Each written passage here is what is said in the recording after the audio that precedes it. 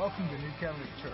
You're listening to this week's sermon by Pastor Darrell Feemster. So he spoke this parable to them, saying, What man of you, having 100 sheep, if he loses one of them, does not leave the 99 in the wilderness and go after the one which is lost until he finds it?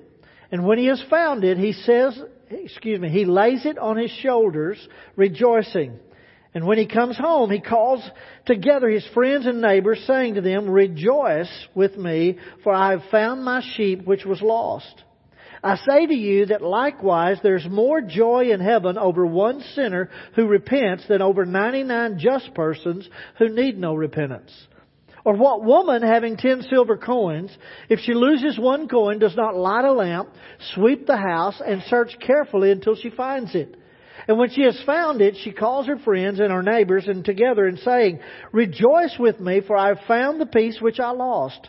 Likewise, I say to you, there is joy in the presence of the angels of God over one sinner who repents. Then he said, A certain man had 2 sons. And the younger of them said to his father, Father, give me the portion of goods that falls to me. So he divided to them his livelihood. And not many days after, the younger son gathered all together, journeyed into a far country, and there wasted his possessions with prodigal living. Jesus tells one parable containing 3 stories in answer to the accusations of the Pharisees. He tells of a lost sheep, a lost coin, and lost sons. 3 stories, but one parable. The idea is that they fit together. They have the same elements. In the first 2 stories, there's something lost, and someone intentionally goes out, searches for it, and brings it home with joy. The shepherd searches until he finds the lost sheep. He didn't just write it off as a loss because he had 99 left. The woman intentionally lights a lamp and sweeps the house, searching until she finds the lost coin, and then invites her friends to rejoice with her. So when Jesus tells the third story about 2 sons, his listeners fully expect that somebody will intentionally set out to search for the lost son. But no one does. It's not in the story. So the question is, who should have searched out the wayward son? Well, the people that were listening to Jesus were very familiar with the Scripture. There's another story in the Bible about 2 brothers, an elder and a younger brother. It's found in Genesis chapter 4. It's Cain and Abel. Cain makes his offering of the grain, and God doesn't respect it. Abel makes his offering of the blood of the firstborn lamb, and God has respect to his offering. And Cain is angry, and he's resentful, and he murders his young brother, Abel. And in verse 9 of Genesis 4, the Lord says to Cain, Where is Abel, your brother? And he said, I do not know. Am I my brother's keeper? Am I my brother's keeper? And God said, verse 10, And he said, What have you done? The voice of your brother's blood cries out to me from the ground. What's the implied answer to Cain? Am I my brother's keeper? The implied answer is yes. Yes, you're your brother's keeper. Yes, you are responsible. The voice of your brother's blood cries out against you. The elder brother should have been the one who would have went after the younger to bring him back home. Remember, he had received his share of the inheritance that the father divided between them. He got 2/3. It was his, not only his greater inheritance, but his greater responsibility to protect the family's unity and its place in the community. He could have said, Father, my brother's stupid. He's acted the fool and he's in danger of being lost, ruined, or perishing. I'm going to go find him and I'm going to look for him and I'm going to bring him back regardless of the cost. But Jesus doesn't put a brother like that in his story. Instead, the younger son gets a Pharisee for a brother. My brother got a Pharisee for a brother. who's self-righteous, obstinate, and hard. I tell you that because if he listens to the tape, I didn't want him thinking I'd say he was the Pharisee. Okay. The story, we tend to think of the younger brothers reuniting with the family, and it didn't cost anything. It looks like it's free. It looks like he's got the deal. He won the lottery. There's no punishment. He doesn't even get to finish his confession and his plan for restoration. His father's heart is filled with compassion. He falls on him with kisses. He puts the best robe on him, a ring and shoes, and he throws him a party with the fatted calf. It's all free. It's just so free. Some people think that's the way God is. Some people think that God's just forgiving and He's overlooking and He's restoring. It's just all grace. It's just all grace. Well, it's absolutely grace, but like Dietrich Bonhoeffer says, grace is free, but it's not cheap.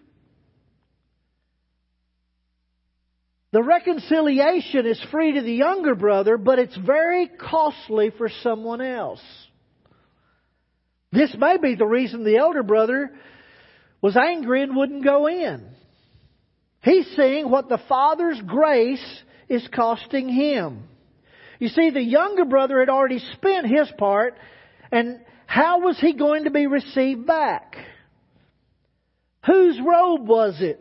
Whose ring? Who's paying for those shoes? And the party? What's a fattened calf worth these days? He alludes to it in verse 29. He says, all these years I've slaved for you and never once refused to do a single thing you told me to do. And in all that time you never gave me even one young goat for a feast with my friends. In other words, you've never spent that on me and I haven't spent it on myself.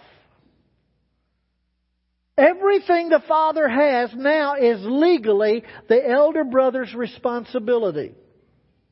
He's the only heir in the family now. All that the Father has left is his. So every robe, every ring, every fattened calf, every cent of the Father's is ultimately under the responsibility of the elder brother. And the Father says it. His father said to him, look here, dear son, you've always stayed with me, and everything I have is yours. You see, the restoration of the younger brother is not free at all. It's already been extremely expensive. Look at the feast. And it will continue to be extremely expensive. The younger brother's back, but now he's going to be needing lots of stuff. He's been given a ring of authority. He's been given shoes as a son. The father can't forgive, restore, and save the young son except at the expense of the elder brother. And he's not going to pay it. He's not going to do it. I'm not coming in. We listen to that story and we're saddened by the attitude of the older brother, but also by the mishap of the younger son. We're excited about the freedom and we're excited about the forgiveness. But here's the thing, God doesn't want us, Jesus is not telling the story and wanting our minds to go to that elder brother. He wants our minds and our hearts to see what's missing. Forgiveness, reconciliation, restoration, and freedom is never free. Someone has to pay. Either the sinner has to earn his way back, which is impossible. The younger son could never have been a hired servant long enough to repay what he lost. And someone has to bear the cost of forgiveness and restoration. The story of this elder brother is here to make everybody who was listening long for a true elder brother.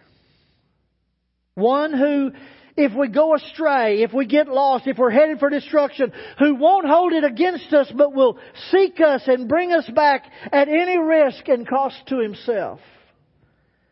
This morning I want to tell you, you have that elder brother. John 3:16.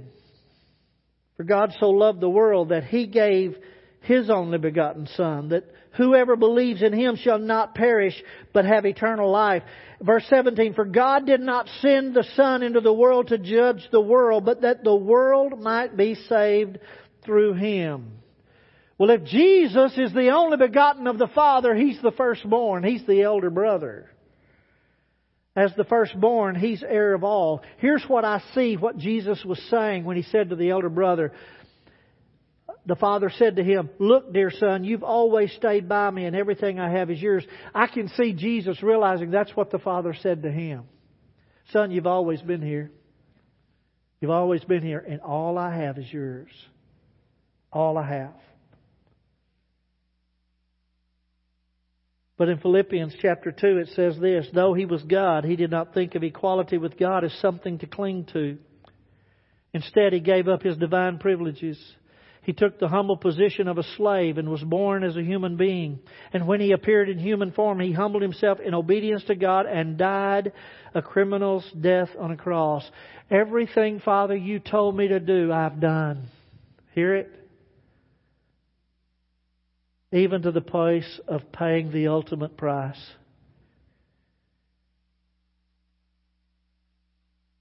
Romans 5 verse 6 says this, when we were utterly helpless, lost, Christ came at just the right time and died for us sinners. Now most people would not be willing to die for an upright person, though some perhaps might be willing to die for a person who's especially good. But God showed His great love for us by sending Christ to die for us while we were still sinners, while we were lost, headed for destruction, headed for ruin. 2 Corinthians 5:19 says, for it was God was in Christ, reconciling the world to Himself, no longer counting people's sins against them. Verse 21, for God made Christ, who never sinned, to be the offering for our sin, so that we could be made right with God through Christ. Forgiveness was free to the perpetrator, but it cost our Lord everything.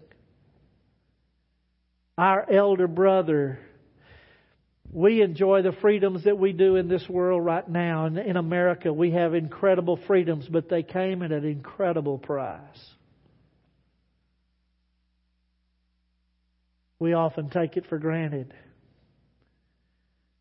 Yeah, well, I have rights. I have rights. Well, yeah, you do, thanks to someone who stood up for your rights, who gave the ultimate sacrifice that you might be free. God was in Christ, bringing the whole world back to Himself, not counting people's sins against them.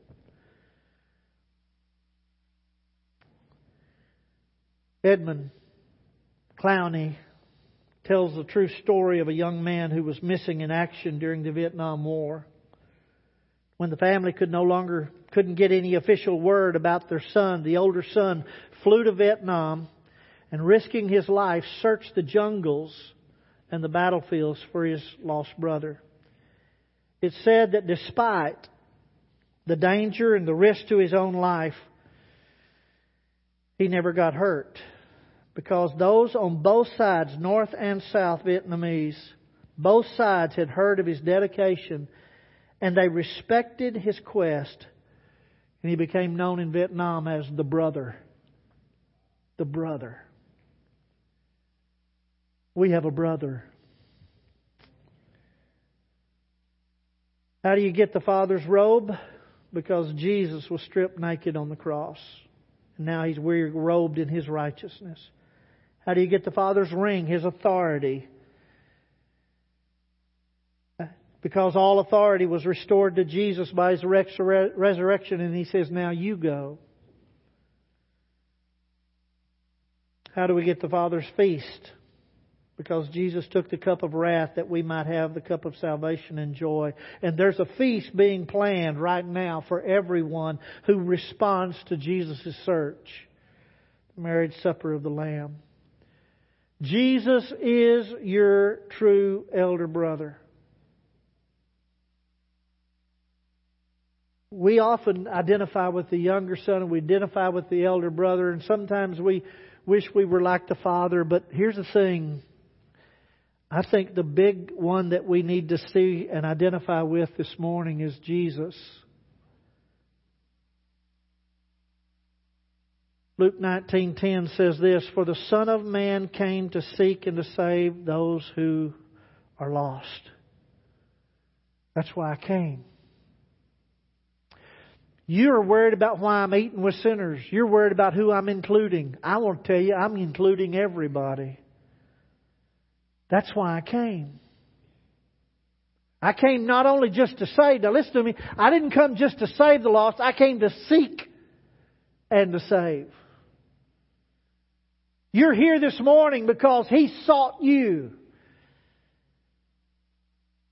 He's the one that took the initiative to reveal Himself to you, to open your mind and your heart to receive, to get you out of your place of tragedy and step into His triumph. He's the one who would not just go into a far country, but would come all the way from heaven to earth to find you. He's the one who would not just open His wallet for you. He'd pour His life into you. He's the one who would restore us to the family, to the kingdom. But at a great expense, the ultimate expense.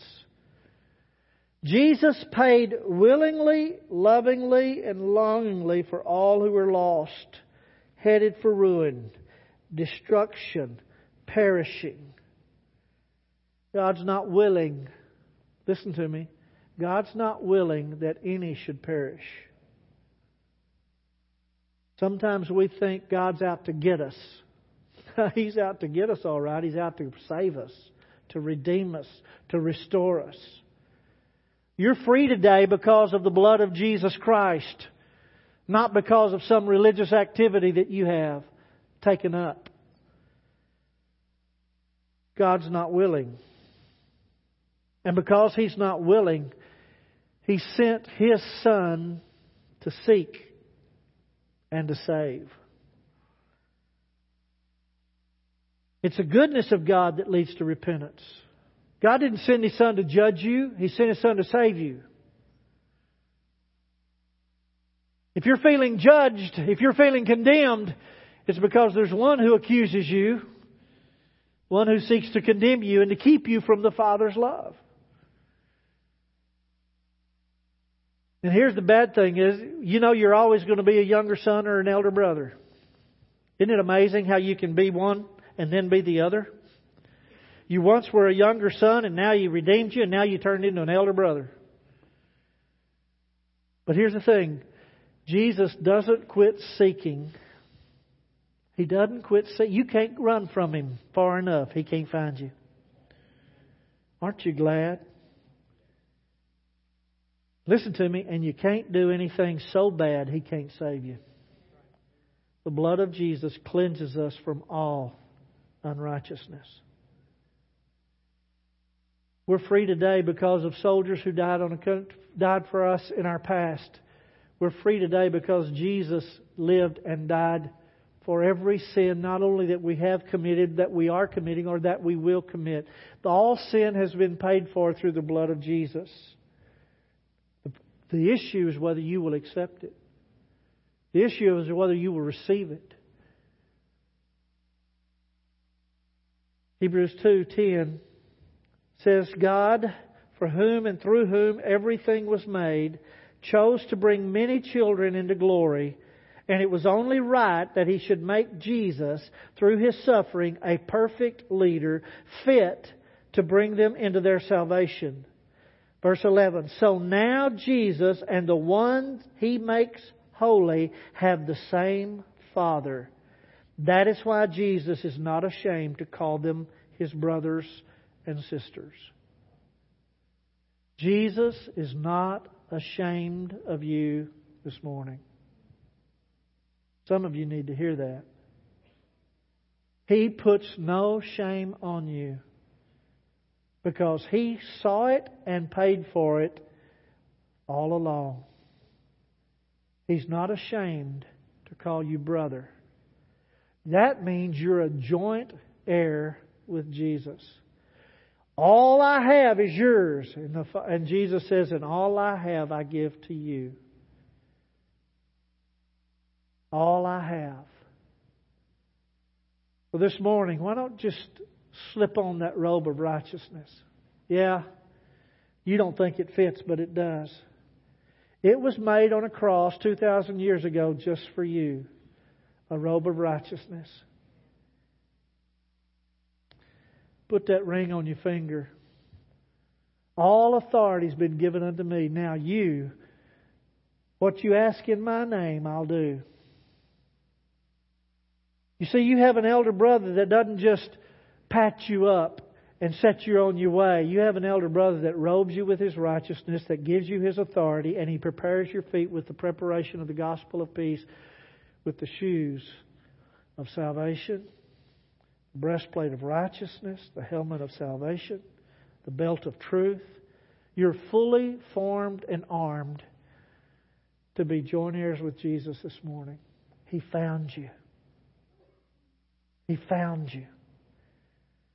If I could say anything to you this morning, it would be found.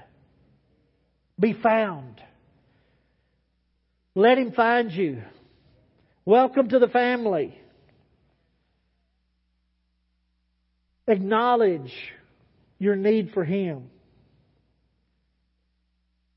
Acknowledge His provision for you. Receive it. You're still trying to pay for it. Folks, it's paid for. God doesn't want your promises of what you're going to do for Him if He'll come through. God doesn't want your promises. He wants your presence. He wants you. Let me ask you a question. You think you can do anything for God that'll impress Him? Then why don't you just get into His presence and let His majesty impress you? His goodness and His mercy. We have a brother who's seeking and saving. Folks, He'll not only save you of your past, He'll save you of your present, and He'll save you in your future. Put on His robe. Put on His ring. Shod your feet. You're a son. You're a daughter. He's not ashamed to call you brother, sister. Let's pray. Father, in the name of Jesus, we come with the authority of Your name to invite You, Lord, to invite You to respond to our heart cry and our thanksgiving.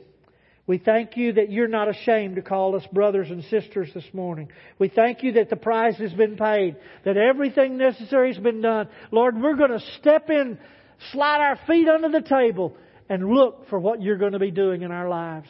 Thank You that You're our elder brother, the true elder brother who seeks and finds and saves and delivers. Lord, I pray for everyone here this morning. I pray that You would capture our hearts. Don't let us forget what the ultimate price has been paid. And now because it's been paid, we can step into our freedom and enjoy Your provision and know that we can live in Your presence. Thank You. My heart just wells to say thank You. That today I'm included. I'm Your younger brother. I'm Yours, Lord. Have Your way in me. Whatever You want, let me be a part of what You're doing. We honor You and we bless You. In Jesus' name. Would you stand together with me? Thank you for listening to this week's message. For more information or to listen to past sermons, go to newcovenantlampasses.com.